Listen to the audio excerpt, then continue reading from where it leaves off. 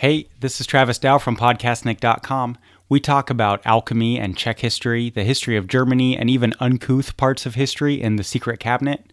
Stop by podcastnick.com if you like history podcast. That's podcastnik.com. But now do enjoy Ryan's History of Ancient Greece.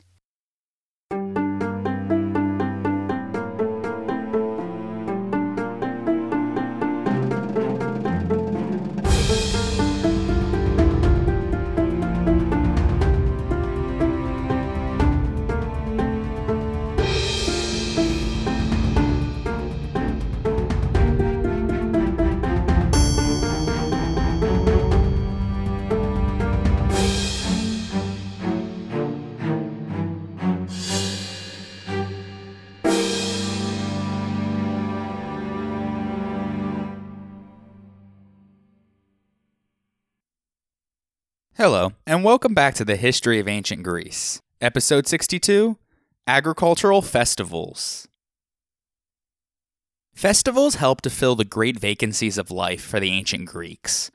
As the philosopher Democritus put it, quote, "A life without celebrations is like a road that has no ends," end quote. And festivals help to regulate the flow of life. Without them, the passage of life was in a constant danger of becoming monotonous and undifferentiated, especially for a time that didn't have the type of entertainment options that we have today.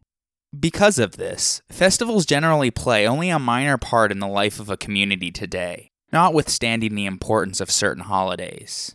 This state of affairs is characteristic of societies that regard their holidays as peripheral and whose members do not closely identify with one another through the collective memory of shared experience.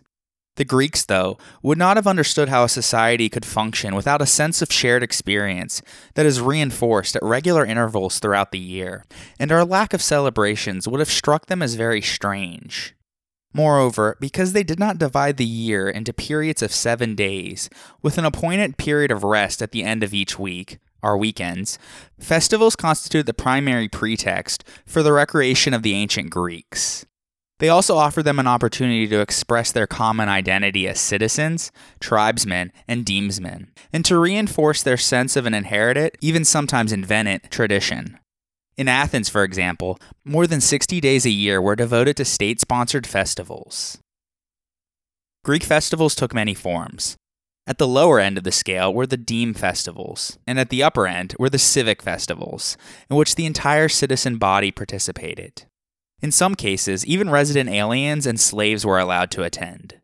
The best attended of all, though, were the prestigious Pan-Hellenic festivals, which attracted celebrants from all over the Greek world. We discussed those at Olympia, Delphi, Nemea, and Corinth in detail in episode 21. Each festival was a unique expression of worship, tailor-made to the deity in whose honor it was held. A number of features, though, were common to many, including a procession to a deity's shrine, with ritual stops along the way, the singing of hymns, the decorating of a wooden object that embodied the deity's power, athletic, musical, and dramatic contests, and finally, the most essential feature of all was a blood sacrifice performed on an altar in front of the deity's shrine, followed by the distribution of meat amongst the priests and worshippers. Our knowledge of Greek festivals is not sufficiently detailed enough to allow us to know the precise significance that they held for the people who celebrated them. In general, the impulses that propelled the Greeks to congregate and perform elaborate and complicated rituals incorporated fear and anxiety on the one hand, and relief and gratitude on the other, as the majority of Greeks lived precariously between famine and surplus.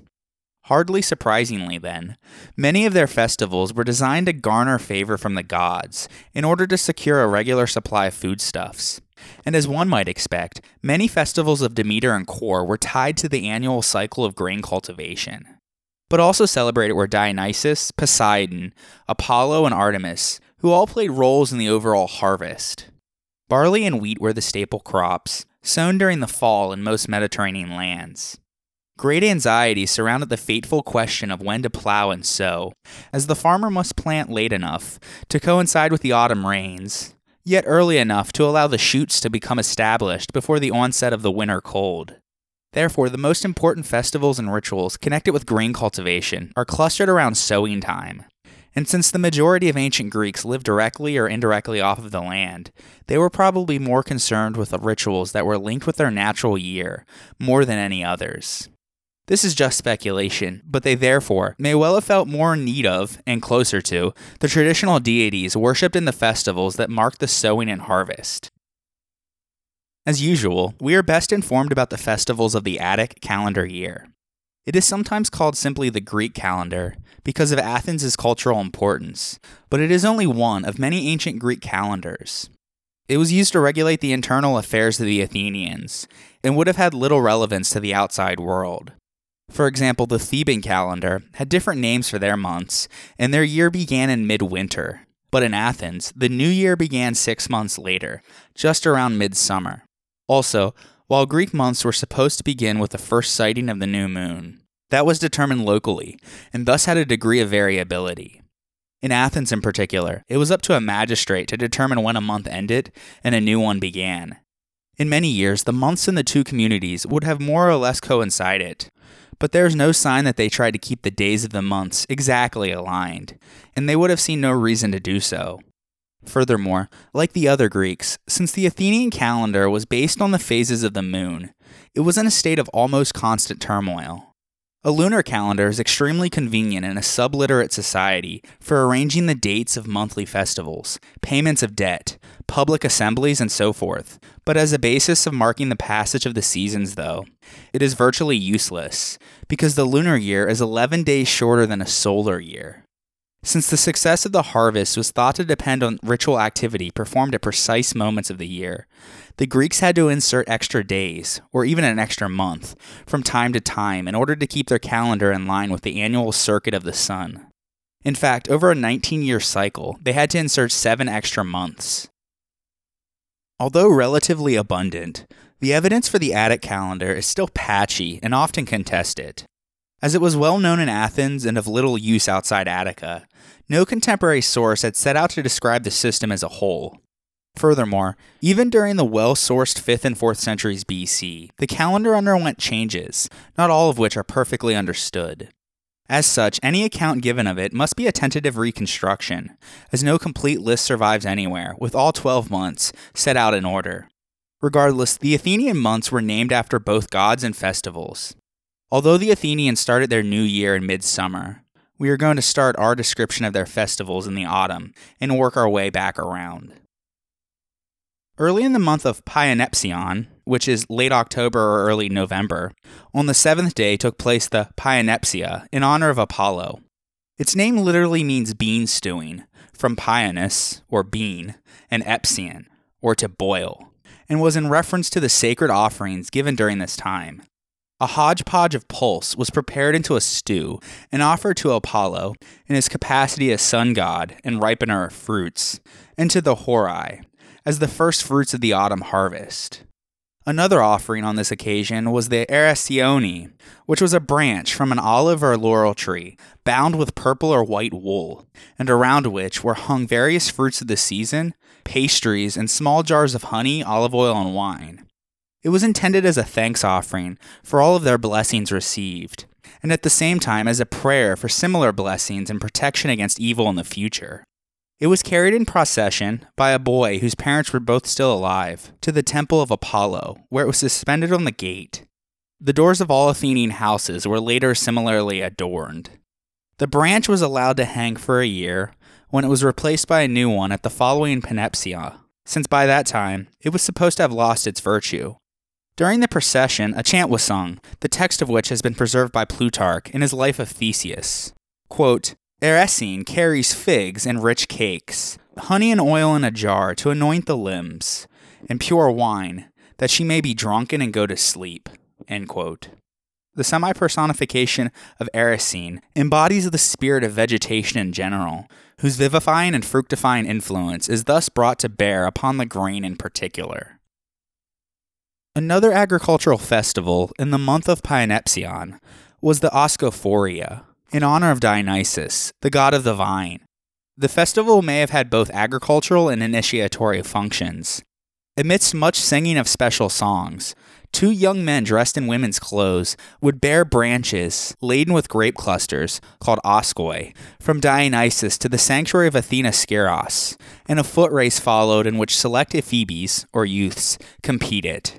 Plutarch in his Life of Theseus connects the festival and its rituals to the Athenian hero king Theseus, and specifically to his return from Crete.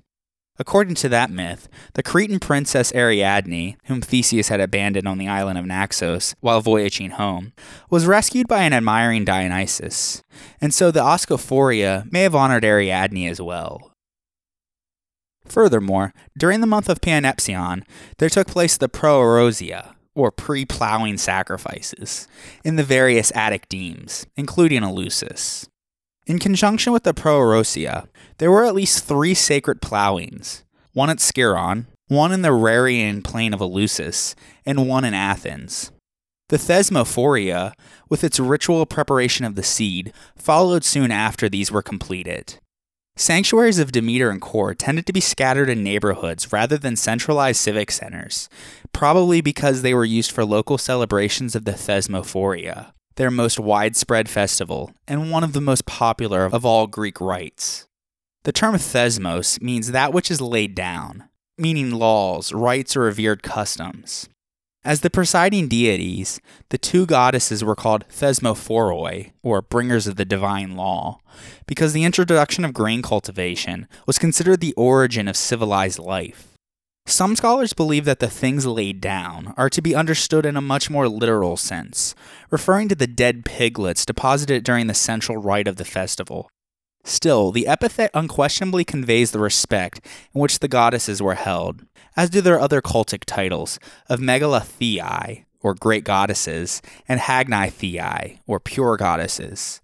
Regardless, the Thesmophoria was celebrated in order to promote fertility, both human and agricultural. The fact that the Thesmophoria was celebrated across the Greek world suggests that its origin dates back to before the Greek settlement of Ionia during the Dark Ages. It was restricted to adult women, though, and the rites practiced during the festival were kept secret, as men were forbidden to see or hear about what transpired. It is not certain whether all free women celebrated the Thesmophoria, or whether this was restricted only to aristocratic women. Whatever the cause was, slaves, prostitutes, non-citizens, and unmarried women appear not to have celebrated the festival. Literary evidence for the exclusion of males is plentiful. Herodotus tells how the Athenian general Miltiades attempted to enter a restricted building, the Megaron, in the sanctuary of Demeter and Kore on Paros, perhaps to meddle with the untouchable things there, and as a result of divine anger, was stricken with a fatal cause of gangrene, as we discussed in episode 36. Xenophon in his Hellenica says that the men of Thebes stayed away from the Cadmea while the women were performing the rites there, going so far as to hold a meeting of the Boule in the Agora, rather than its usual place on the Acropolis. However, dedications from men have often been found at these sites, so we know that they were only excluded from the festival, but not the sanctuary entirely. Demeter's sanctuaries were apparently used for a number of different observances throughout the year, only some of which involved ritual gender segregation. The most extensive sources on the Thesmophoria festival are a comment in a Scholiast on Lucian's Dialogues of the Courtesans, which explain the festival, and Aristophanes' comedic play Thesmophoria Zooi, or The Women at the Thesmophoria, which parodies the festival. He draws a vivid picture of male suspicion and female revelry during the ritual, which he sets on the Pnyx, in the same meeting place used by the Athenian assembly. Excavation in this area uncovered a few terracottas and lamps consistent with the sanctuary of Demeter and Kore, but not enough material to confirm the existence of a Thesmophorion, though. He also mixes thesmophoric elements with elements from other Greek religious practices, especially the worship of Dionysus. So as with all of Aristophanes' plays, be cautious with his satire, but take this one with an even bigger grain of salt. Naturally, the best evidence for the Thesmophoria concerns its practice in Athens, but there is also information from elsewhere in the Greek world. The Attic Thesmophoria took place over 3 days, from the 11th to the 13th of the month of Panepsion, which corresponds to late October or early November, and was the time of the Greek year when the fields were plowed and seeds were sown, as we have mentioned. The Thesmophoria may have taken place in this month in other cities, though in some places, such as Delos and Thebes, the festival seems to have taken place in the midsummer, and thus was associated with the harvest instead. In other places, the festival lasted longer. For example, in Syracuse, the Thesmophoria was a 10-day-long event. Married aristocratic Greek women gathered in their local sanctuary of Demeter, often called the Thesmophorion. Although celebration of the festival was generally not centralized, one sanctuary might be more heavily frequented than the rest. Most had a few modest cult buildings or a simple shrine, called a megaron, rather than an elaborate temple. But they are relatively easy to identify as sanctuaries of Demeter and Kore by the objects left behind, such as ceramic tableware, water jars, numerous lamps for the nocturnal parts of the rites, the remains of ritual meals, and terracottas of the goddesses or their adherents, often carrying a piglet. The sacred objects used and acts performed during the Thesmophoria were kept secret. We hear of ritual dances, processions, and special foods, particularly bread. For example, the Delian celebration, held in the late summer month of Metageitnion, involved an event called the Megalartia, or large loaves, and bread also seems to have played an important role in the celebrations at Corinth. Only one source, the Scholiast on Lucian, describes the ritual in detail, and his version refers to Attic custom. He writes that during the Attic Thesmophoria, pigs were sacrificed, and their remains were cast into the snake-infested chasms of Demeter and Kore, which were chambers either called megara or aduta. This was done in honor of Euboleus, a herdsman whose swine were swallowed in the abyss when Hades abducted Kore. Euboleus reappears as a deity in Eleusis, as a euphemistic name of Hades. An inscription from Delos shows that part of the cost of the Thesmophoria there went towards paying for a ritual butcher to perform the sacrifices for the festival, but literary evidence elsewhere suggests that in other places, the sacrifices may have been made by the women themselves. After an unspecified amount of time later, the decomposed remains of these piglets were retrieved from the pits by women called bailers, who were required to spend 3 days in a state of ritual purity before descending into the megara. The piglets' remains were then placed on altars to Demeter and Kore and mixed with the seeds of grain. The Scholiast says that pine branches and wheat bread baked in the shape of snakes and phalluses were also added. The remains were then scattered on the fields where the seeds were sown, in the belief that this thanks offering would ensure a good harvest and the procreation of their people. This bizarre rite, which was perhaps seen as a kind of reenactment of Persephone's descent to Hades, was evidently intended to facilitate the germination of the grain, but why it took this precise form is a complete mystery. According to some scholars, this practice was the clearest example in Greek religion of agrarian magic. It is not certain how long the remains of the pigs were left in the megara either. The fact that they had decomposed by the time that they were retrieved shows that they had been left in the pits for some time though. Possibly they were thrown in during one festival and retrieved the next year. However, if they were thrown in during the Thesmophoria and retrieved in time for the sowing of the seeds that year, then they may have only been left in for a few weeks before being taken out again. Regardless, the ritual deposition of piglets was probably widespread, as piglets were cast in a megara at Potnia and Boeotia, and excavations of Demeter and Kore sanctuaries at Cnidus and Priene, and those of the earth goddesses of the Cabarian, have uncovered such pits. At Eleusis, several deep shafts, rich in organic matter, were found around the porch of the so-called Telesterion. This has been taken as evidence that the Thesmophoria was held there, as well in other demes of Attica. Some have argued that the story of Persephone's abduction was the mythical foundation for the ritual, as the piglet is representative of the female genitalia, and the piglets falling into the earth to be resurrected with the grain symbolizes the descent and ascent of Persephone. And so the Thesmophoria and the Eleusinian mysteries shared the same myth, but were interpreted in different ways. Other scholars have suggested that the Homeric hymn to Demeter, usually thought to recount the origin of the Eleusinian mysteries, is actually, in fact, an etiological account of the Thesmophoria.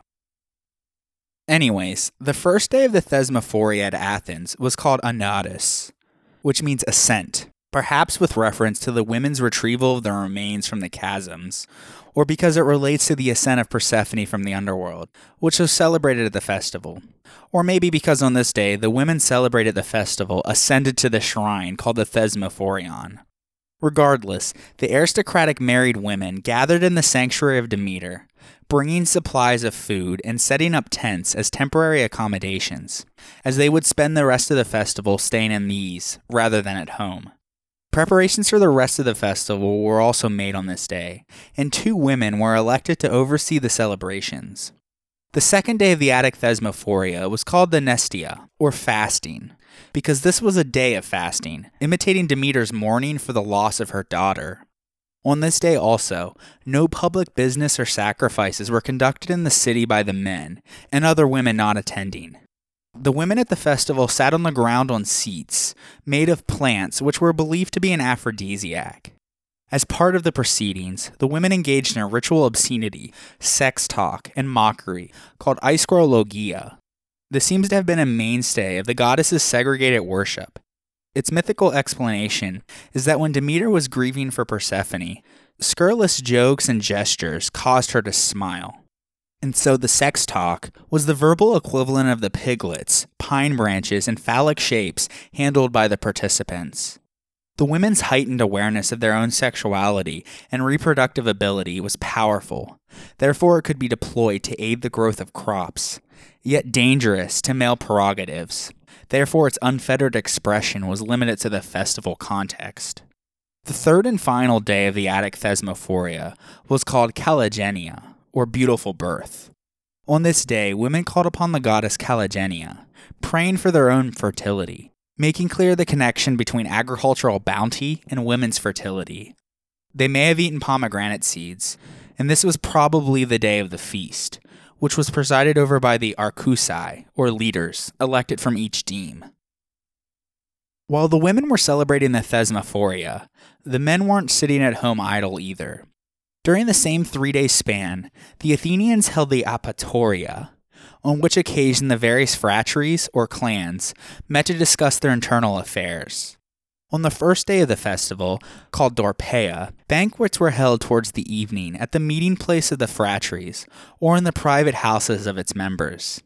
On the second day, called Anarissus, from Anaruin, meaning to draw back the victim's head, a sacrifice of oxen was offered at the public cost to Zeus Fratrius and Athena. On the third day, called Coriotis, children born since the last festival were presented by their fathers or guardians to the assembled phratry members. After an oath had been taken as to their legitimacy, and the sacrifice of a goat or a sheep, called Maon, their names were inscribed in the phratry's register. The name Coriotis is derived either from Koros, meaning a young man, thus making it the Day of the Young, or less probably from Cairo, to shear, because on this occasion young people cut their hair and offered it to the gods. The children who had already entered puberty also made offerings of wine to Heracles. On this day also, it was the custom for boys still going to school to recite pieces of poetry in contests and to receive prizes for their victories. Festivals in honor of the dead formed a major feature of the calendar as well. The most spectacular was the annual ceremony held in honor of the war dead. Known as the Taphi, or burials, it took place at the end of the campaigning season, in early winter. Thucydides describes it as follows, quote, 3 days before the ceremony, the bones of the fallen are brought and put in a tent, which has been erected, and people make whatever offerings they wish to their own dead. Then, there is a funeral procession in which coffins of cypress wood are carried on wagons. There is one coffin for each tribe, which contains the bones of the members of that tribe. One empty bier is decorated and carried in the procession. This is for the missing, whose bodies could not be recovered. Everyone who wishes, both citizens and foreigners, can join the procession, and the women who are related to the dead make their laments at the tomb. When the bones have been placed in the earth, a man chosen for his intellectual gifts and general reputation makes an appropriate speech in praise of the dead, and after the speech, everyone departs. End quote. And now, let us take a short break for a word from our sponsors. The History of Ancient Greece is powered by the CLNS Media Network, and today's episode is brought to you by Great Courses Plus. There's so much to be gained by exploring the small details of extraordinary stories, and with the Great Courses Plus, I am always discovering something new. There's unlimited access to thousands of fascinating video lectures on a variety of topics to choose from: history, science, literature, even photography and chess, all presented by some of the greatest professors and experts in the world. I love that I can watch lectures from my TV, computer, mobile device, or stream the audio with the Great Courses Plus app. This week, I recommend watching their series on great mythologies of the world. It features a fascinating lecture on gods and humanity in Greek thought, which explores the relationships between gods and humans. In particular, it gives a really interesting look into how the kidnapping of Persephone led to inspiration for the Eleusinian Mysteries. I know you're going to love the Great Courses Plus as much as I do. Sign up today, and as one of my listeners, you'll receive unlimited access to enjoy all of their courses for free for 1 month. But you need to sign up through my special URL, thegreatcoursesplus.com/Greece. Get started today. Go to thegreatcoursesplus.com/Greece. That's thegreatcoursesplus.com/Greece. And now, let us turn our attention back to the ancient Greeks. Athenian farmers anxiously awaited, during the month of Memakterion, which was late November or early December, because during the month of Poseidion, which was late December or early January, the grain sprouted and began to grow.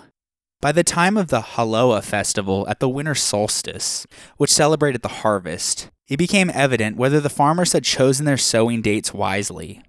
This festival was celebrated principally at Eleusis, and was not only in honor of Kore and Demeter, as the protector of the grain of the earth, but also Dionysus, as the god of the grape and of the vine, and Poseidon, as the god of seashore vegetation. Haloa seems to mean threshing floor, and thus relates to the process of loosening the edible part of the cereal grain after harvest. Epigraphic evidence from the 4th century BC shows that huge amounts of firewood were used, probably for the bonfires that were typical of solstice ritual. At this point of the year, the grain was dormant due to the cold, as only the returning heat of the sun during the springtime could bring it to fruition. Ancient accounts of the Haloa are of a later tradition, confusing and thus ultimately lacking, but it appears that, like the Thesmophoria, all aristocratic women were expected to attend this event, and men were also excluded. Interestingly enough, though, men still had a legal and moral expectation to pay for their wives' expenses in these festivals. Ritualistically, the Haloa was also similar to the Thesmophoria. Temporarily flouting the rules of behavior for respectable females, women who gathered at Eleusis consumed lots of wine, engaged in sexual banter, and ate pastries shaped like male and female genitalia. So like the Thesmophoria, there was lots of drunkenness and sexual symbols in abundance. Similarly, 3 festivals were celebrated over the winter months in honor of Dionysus. First was the Royal Dionysia, which also took place in the month of Poseidion and was held in the various demes throughout the Attic countryside, as we discussed in episode 49. In the month of Gemelion, which was late January or early February, the Lenaea took place, which we discussed in episode 54, and in the month of Anthesterion, which was late February or early March, the Anthesteria was held, which marked the ceremonious opening of the jars containing the newly fermented wine from the previous autumn's harvest. It also had aspects of a festival celebrating the dead. We discussed the Anthesteria in episode 48. That same month, the Lesser Mysteries took place, just as the grain stalks entered their prime phase of growth. There will be more, though, on the Lesser Mystery shortly. In the month of Elaphebolion, which was late March or early April, the city Dionysia took place in Athens, a festival celebrating the god Dionysus and the wine harvest, in which the central events were the procession of a giant phallus and theatrical performances. We also discussed the city Dionysia in episode 49. The next 2 months were Munichion, which was late April or early May, and Thargelion, which was late May or early June. Perhaps surprisingly, the main festival held at the onset of the harvest, known in Attica and some Ionian cities as the Thargelia, and in other Greek lands as the Thalassia, had early ties to Apollo and Artemis rather than Demeter. Homer describes the Thalussia as the first fruit offerings to Artemis, and Apollo was the patron of the Thargelia. But by the Hellenistic period, Theocritus describes the Thalassia on Kos as a Demeter festival. On the other hand, we know that Demeter was an important figure in the harvest folklore of Greek peasants, who sang songs to her as they reaped. Regardless, the Thargelia was held on the birthdays of Apollo and Artemis, that being the 6th and the 7th of the month of Thargelion, or about the 24th and 25th of May respectively. Essentially an agricultural festival, the Thargelia included a purifying and atoning ceremony. While the people offered the first fruits of the earth to Apollo in a pot of boiled vegetables, known as Thargella, as a token of their thankfulness, at the same time it was necessary to propitiate him, lest he might ruin the harvest by excessive heat, possibly accompanied by famine or pestilence. On the 6th, or the first day of the festival, a sheep was sacrificed in the Acropolis to Demeter Chloe, or of the green shoot, invoking her power of fertility, and perhaps a swine to the Fates. But the most important was the ritualistic sacrifice of 2 humans as scapegoats, called pharmakoi, in order to purify Athens. 2 men were chosen amongst the ugliest and poorest cripples or criminals. On the day of the sacrifice, they were feasted at public expense, and then led around with strings of figs on their necks, and whipped on the genitals with branches of figs. When they reached the place of sacrifice on the shore, they were stoned to death, their bodies burnt, and their ashes thrown into the sea, or over the land, to act as a fertilizing influence. And so they symbolically carried away all the ills and impurities that might result in harm to the city or its ripening crops. The ceremony on the following day, the 7th, was of a more cheerful character, though. All kinds of first fruits were carried in procession and offered at the suburban shrine of Apollo Pythios, and just like at the Panepsia, branches from an olive tree, bound with wool, were carried by children and were affixed by them to the doors of the houses. These branches, originally intended as a charm to avert failure of the crops, were afterwards regarded as forming a part of the supplicatory service. Choruses of men and young boys took part in dithyrambic contests, the prize for which was a tripod that the victors dedicated at the Pythion. Furthermore, on this day, adopted persons were solemnly received into the genos and fratria of their adoptive parents. While all of this was taking place, the Athenians also sent sacred ambassadors, called theoroi, to Delos with sacrificial victims and choruses for the musical competitions there. The festival of the Scyra was held in the midsummer month of Scyrophorion, which was late May or early June. Like the Thesmophoria, it was celebrated at a number of sites in Attica. Its most prominent feature was the procession that led out of Athens to a place called Scyron near Eleusis, in which the priestess of Athena and the priests of Poseidon and Helios took part, under a ceremonial canopy called the Scyron, which was held up by the Etiobutidae. At Scyron, there was a sanctuary dedicated to Demeter and Kore, and one to Athena.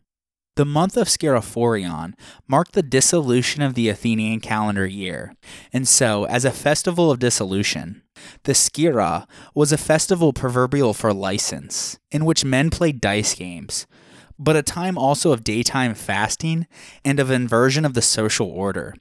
It's a poorly understood festival celebrated by married women who temporarily abstained from sex. As the bonds of marriage were suspended, women banded together and left the quarters where they were ordinarily confined, to eat garlic together according to ancestral custom, and to sacrifice and feast together at the expense of the men. The Scyra is the setting for Aristophanes' comedic play, the Ecclesia Zeusae, in which the women seize the opportunity afforded by the festival to hatch their plot to overthrow male domination.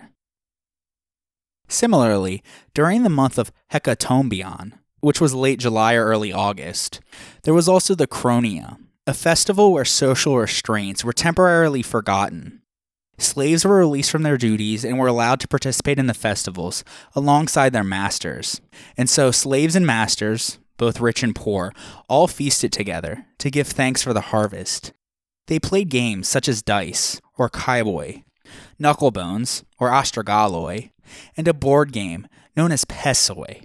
The freedom from work and social egalitarianism enjoyed on the day represented the conditions of the mythical Golden Age, when Kronos still ruled the world. In the Golden Age, the Earth had spontaneously supported human life, and since labor was unneeded, slavery had not existed. It was a period of thorough harmony, in which hierarchical, exploitative, and predatory relationships were non-existent. Other than the Chronia, there is only limited evidence of religious devotion to Kronos.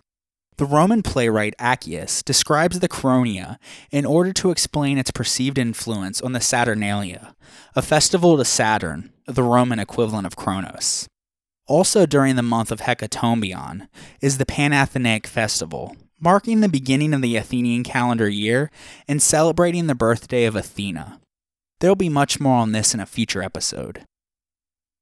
In the month of Metageitnion, which was late August or early September, the Athenians celebrated the Heraclei, a festival dedicated to the divine hero Heracles, at the Kynosargis Gymnasium outside of the walls of Athens.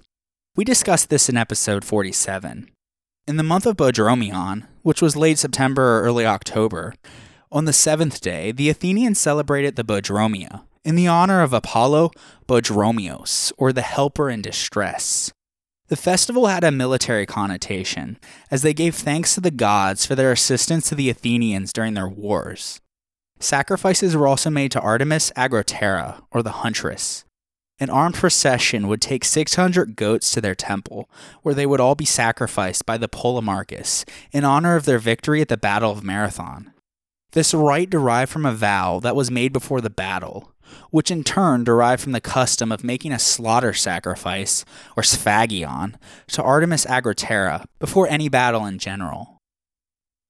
Finally, the Eleusinian Mysteries were also held in the month of Boedromion, which was about a month before the plowing and sowing began once again, thus renewing the agricultural cycle.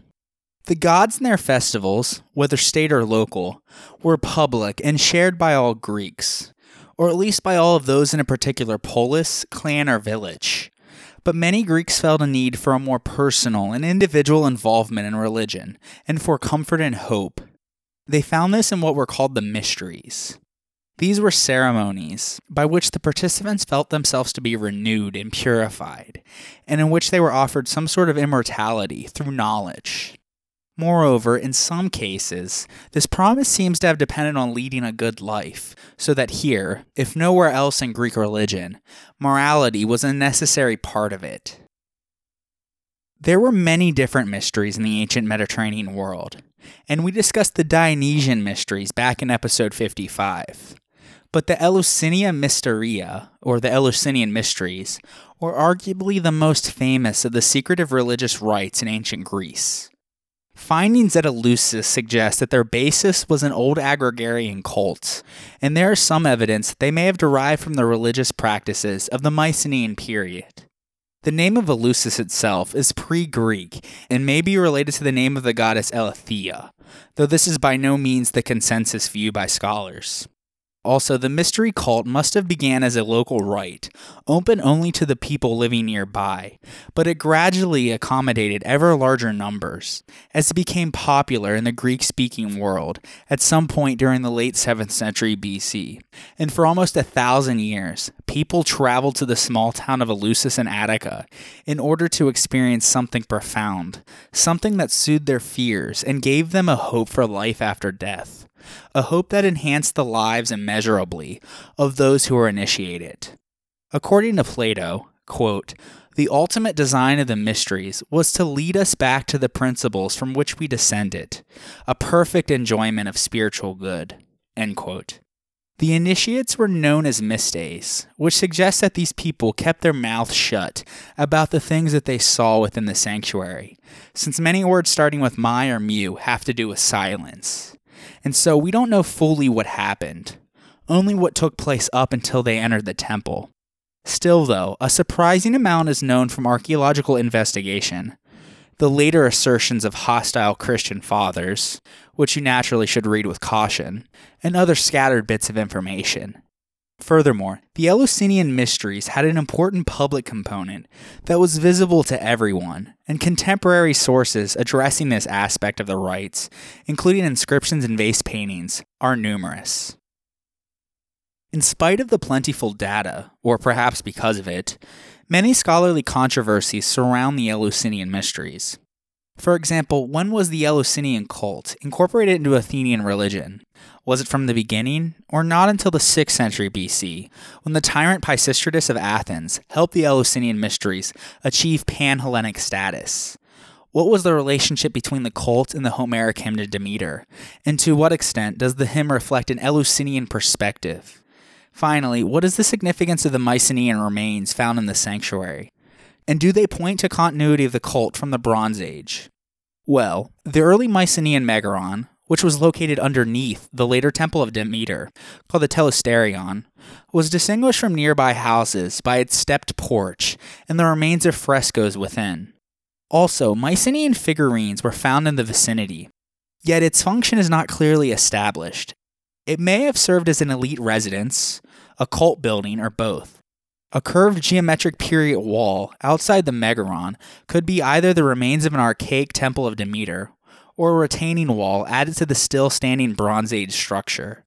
In any case, the earliest unequivocal evidence of the cult at Eleusis is the massive 8th century BC terrace and a wall enclosing the whole area, with a sacrificial pyre full of broken figurines, pottery, and ashes at the entrance.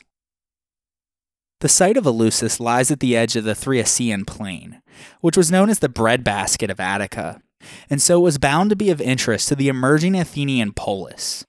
Legend tells of a war between the two towns when Erechtheus was king at Athens, and Eumolpus, the first celebrant of the Mysteries, was king at Eleusis. The resulting settlement left financial control of the cult entirely in Athenian hands, while ritual responsibilities were shared between two aristocratic families, the Eumolpidae of Eleusis and the Chariches of Athens. The chief priest of the Mysteries, the Hierophant, or the revealer of sacred things, was always a Eumolpidae, while the Charax, or herald, and Didakos, or torchbearer, two other important officials, were both Characis. Second only to the Hierophant was the priestess of Demeter and Kore, who could have come from a number of different families.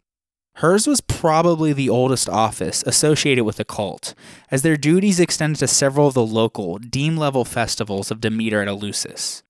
Inscriptions reveal an ongoing struggle for ritual authority between the Hierophant and the priestess of Demeter in the 4th century BC, when a Hierophant was convicted of impiety for usurping the priestess's right to preside at the Holoa. Many of the sacred personnel connected with the Mysteries seem to have held their offices for life, a fact that sets the Eleusinian priesthoods apart from most others among the Greeks. There were only two requirements for membership into the Mysteries, those being the ability to speak Greek, because the rituals were spoken in Greek, and the consecrating of an oath that you were free from blood guilt, meaning that you had not committed a murder. Women and slaves were even allowed initiation. Furthermore, initiation into the Mysteries required time, effort, and a cost that, while substantial, was not out of the reach even for the poor. Those who wished to participate, and had the means to do so, were expected to undergo a long period of preparation, beginning with the Lesser Mysteries in the month of Anthesterion, which was late February or early March, as we mentioned. It was also 7 months before the Apoptei, or the Greater Mysteries, which took place in late September or early October. It's not clear whether initiates were admitted to the Greater Mysteries in the same year. Some scholars believe that they were, while others argue that it was for the one in the following year. Regardless, the Apoptei was held every year, but every 4 years they celebrated it with special splendor in what was known as the Pentateuchus. Little is known of the Lesser Mysteries, but they took place in the suburb of Agrae at Athens, in the sanctuary of Meter Rhea, under the direction of Athens' Archon Basileus, and they involved purification of candidates by bathing in the Ilissus River, or through the use of the Dios Kodion, a sacred fleece obtained by sacrificing a ram to Zeus Malikios. Together with the sacred way that connected Athens to Eleusis and the Athenian temple of Demeter, called the Eleusinion, which was located between the Agora and the northwest corner of the Acropolis, the lesser mysteries helped to cement the relationship between Athens and Eleusis and shape the Athenian identity of the festival as a whole. Candidates for initiation into the mysteries, known as Mysti, had to seek a sponsor from the Eumolpidae or Carycus to guide their spiritual preparation, a process known as myesis. On the 13th and 14th of the month of Boedromion, which was late September or early October, the Hiera, or sacred objects, were brought in procession from Eleusis to the Athenian Eleusinion, and their safe arrival was announced to the priestess of Athena on the Acropolis. Priestesses from Eleusis carried these objects in boxes on their heads, and so they couldn't have been very large or heavy, but we know almost nothing else about them except that they played a central role in the climactic rite. The next day, the 15th of the month, was the first day of the mysteries proper, called the Agrimos, or the Gathering. All prospective initiates assembled in the Agora for a formal proclamation of the start of the rites, called Proesis, by the Hierophant and the Diadochus. At this time, they probably paid their fees, which has been calculated to have been the equivalent of several days' wages. The 16th of Boedromion was a day of purification. Directed by the heralds, the prospective initiates brought piglets to Phaleron or Piraeus, where they bathed in the sea and washed the animals, because pigs were dirty animals and needed to be purified. Each initiate then sacrificed the piglet on his or her own behalf. The underworld deities loved the pig. Not only were they fertile, as they had many births at one time, but they were very bloody. While smoke rose to the gods in the heavens, the blood sunk into the ground to the gods in the underworld. Anyways, participants were now officially initiates, or Mysti, deemed worthy of witnessing the greater mysteries at Eleusis. The next day, the 17th, was allotted for major state sacrifices, and on the 18th took place the Epidaria, a festival within a festival, if you will, that celebrated the introduction at Athens of the cult of Asclepius and his daughter Hygeia, which first occurred in 420 BC. It was named after his main sanctuary at Epidaros. The purified Mysti stayed at home and did not participate, though, so as to not pollute themselves once again, while the rest of the Athenians held a great sacrifice and took part in an all-night feast called the Panakis. The 19th brought the great Pompeii, or procession, and the escort of the Hiera back to the sanctuary of Demeter and Kore at Eleusis, which is roughly about 15 miles or 22 kilometers from the Kerameikos, along what was called the Hiera Hodos, or Sacred Way. The Mysti followed the path through the Attic countryside, over Mount Aegaleus, to Eleusis. They set out in a merry mood, wearing garlands of myrtle and carrying bunches of twigs, or bundles of provisions attached to the end of sticks, called bakoi. During the procession, there was much iambic behavior, similar to what Iambe did to cheer up Demeter, including lots of laughter, verbal abuse, sexual behavior, and rock throwing. Naturally, then, they believed that they were being led by Iolcus, the god who personified the ritual cry, Iake. Because of the boisterous tone of the procession and the similarity between the names Iolcus and Bacchus, the former began to be associated with Dionysus. Yet he was a distinct Eleusinian deity, as we discussed in episode 55. When they arrived at the outer court of the sanctuary, they came upon temples dedicated to Artemis Propylaea, or before the gateway, and the Eleusinian patron deity Poseidon. Foundations of these temples can still be seen today. The Mysti then spent the rest of the evening celebrating the reception of Iolcus and singing and dancing at the well called Kalikoron, or the place of the beautiful dances. This was the supposed well where the two daughters found Demeter, when she rested as she searched for her daughter Persephone. The well received its name because special dances were performed there at this time by maidens from Eleusis. Also, a large wellhead was first built there in the 6th century BC, during the time of the Athenian tyrant Pisistratus. Perhaps this was also the day when the kernoi, or special offering trays equipped with cups of various seeds and grains, were presented to the goddess. The next day, the 20th, saw the offering of the Pelenus, a massive cake of barley and wheat that was harvested from the sacred Ararian plain, and other sacrifices from the first fruit offerings, called aparkai, were tithed to Demeter and Kore. The Mistai, meanwhile, fasted, and finally broke their fast with the consumption of kykeon. For the longest time, we understood that kykeon was a form of beer, with fermented barley and an aromatic herb called pennyroyal. And it may have been just that, but at least when consumed during this ritual, there seems to have been a special ingredient added. Chemical analysis has recently been performed on sealed jars found in the Telesterion that shows that the kykeon was infected with a fungus called ergot, the primary ingredient for the drug LSD. So there no doubt was a great high in the crowd during these rituals. Regardless, these actions, and others to follow, imitated the activities of Demeter when her daughter had disappeared. Demeter's fasting and drinking of kykeon is recorded in the Homeric hymn to Demeter, which we discussed last episode. That evening and into the following day, the 20th, took place the secretive parts of the ritual when the Mistai were admitted into the confines of the sanctuary proper. This was situated on the southwestern slope of the Eleusinian Acropolis and had two main components. First was the rocky cliff containing a cave that served as a cult place for Theos, or god, and Thea, or goddess, the Eleusinian titles for Pluton and Persephone respectively, in their roles as the king and queen of the dead. The area of the cave recalls the imagery of the entrance to the underworld, which was associated with the abduction of Persephone by Pluton, or Hades. A small shrine of Pluton and Persephone, called the Plutonion, was originally built in the 6th century BC, also by Pisistratus, but it was remodeled in the 4th century BC. Only the foundations remain, though. Along with them was also worshipped a deity or hero named Euboleus, whose role was similar to that of Hermes in the Homeric hymn to Demeter. He is shown on vase paintings holding torches in the presence of Theos and Thea, ready to guide the goddess back to the upper world for a reunion with her grieving mother. The Agalastus Petros, or Mirthless Rock, where Demeter is supposed to have sat mourning the loss of her daughter, was probably also in this rocky area.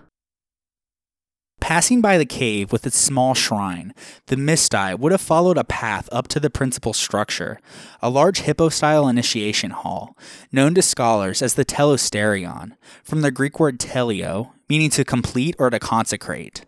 That's a modern term for it, though, as the ancient Greeks simply called it either the Neos, meaning the temple, or the Anaktoron, meaning the Lord's Hall. Starting in the late 7th or early 6th centuries BC, a succession of ever larger temples was built over the old Mycenaean Megaron, each one containing an inner room whose position was kept constant throughout. In fact, there would be 10 different building phases in its history. As we mentioned in episode 39, it was destroyed by the Persians during their second invasion of Attica, when the Athenians withdrew to Salamis for the second time. In fact, standing in the sanctuary, one could look directly into the Straits of Salamis, where the battle was fought and won. Anyways, the temple would then be rebuilt even larger during the Periclean building program. The design of this temple differs dramatically from those of other gods, because unlike most Greek temples, it was designed to hold a large number of people, estimated up to 7,000, and includes seating around the walls so that it was enclosed completely. According to Plutarch, the building had lots of columns, which signifies that it was very low, and since the building had no windows and was lit by torches, the rituals would have been very smoky, giving an eerie feeling. Information about the actual telete, or mystery rites, becomes foggy at this point, as the sources give us only a glimpse of what took place inside the Telesterion. The ancient texts containing scholia on the mysteries are of an encomiastic nature and reveal that the initiates underwent a transcendental experience. According to Clement of Alexandria, a 2nd century AD church father, before the Mistai could enter the Telesterion, they would recite, quote, "I have fasted, I have drunk the kykeon, I have taken from the kiste, or box, and after working it I have taken it back to the kalathos, or lidded basket," end quote. According to Aristotle, the rites inside the Telesteria comprise 3 elements: dromena, or things done, deichnomena, or things shown, and legomena, or things said. In regards to the first part, the things done, we know the place was plunged into the darkness, and some sort of dramatic reenactment of Demeter and Persephone took place, because people on the outside could hear the play happening. Plutarch said that the boisterous crowd was made submissive with awe and wonder. Certainly, the initiates were guided on an emotional path from confusion and grief to confidence and joy, and this progression seems to have corresponded to the events in a ritual drama depicting Persephone's return from the underworld and a reunion with her mother Demeter. In regards to the second part, the things shown, we also know that at a critical moment, the Hierophant appeared from the inner room in a blaze of torchlight, causing the whole place to light up, in order to display the Hiera, or sacred objects, to the amazed onlookers. These sacred objects were the kiste, or box, and a kalathos, or lidded basket. Only initiates knew what they contained, though. They might have been golden replicas of grain stalks, or may have been sexual in nature, like casts of body parts. A grain of wheat, unless it falls to the earth and remains, and thus dies, will bear much fruit when it spreads its seed, and Demeter causes more life to come from it, thus a symbol of life, death, and resurrection. Regardless, whatever was inside of them was then removed, and they no doubt had some sort of a lesson attached to them, which is the third and final part, the things said. The combination of these three elements were known as the apareta, or unrepeatables, and the penalty for divulging them was death, which is why we know almost nothing about what transpired there. At any rate, the initiates felt themselves joined with the processes of the universe and were promised life in the hereafter. The promise is vague, though, saying, quote, "Blessed is he, whoever of men upon the earth has seen these things, but whoever is uninitiated in these rites, he has a different fate down in the murky darkness when he is dead." End quote.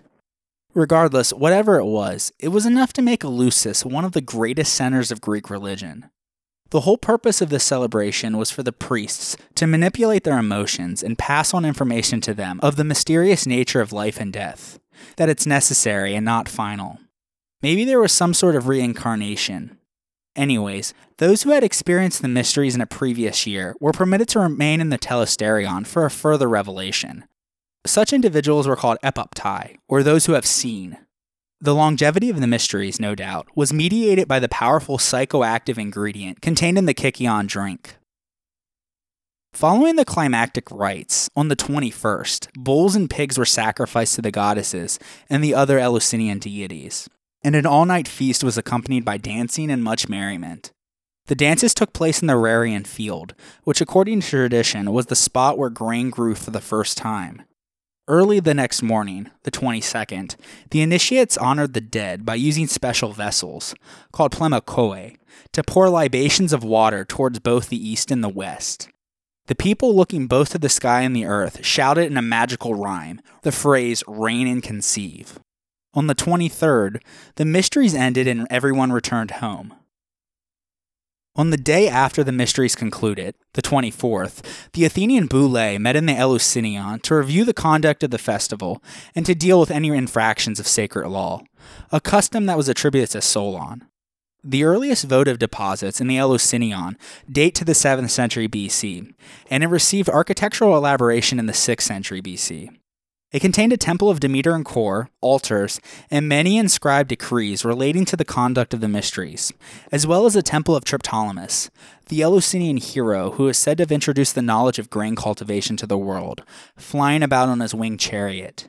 Particularly in the period of empire, Athens promoted the mysteries, along with the knowledge imparted by Triptolemus, as its unique gift to the world.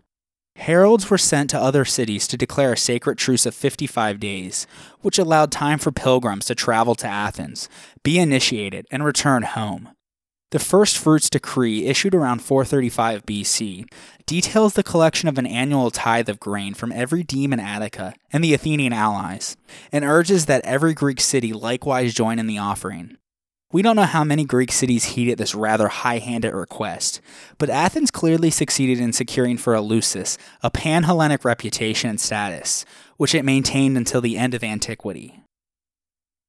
Even as the cult gained renown across the Greek world, however, the Eleusinian version of the Demeter core myth remained surprisingly localized.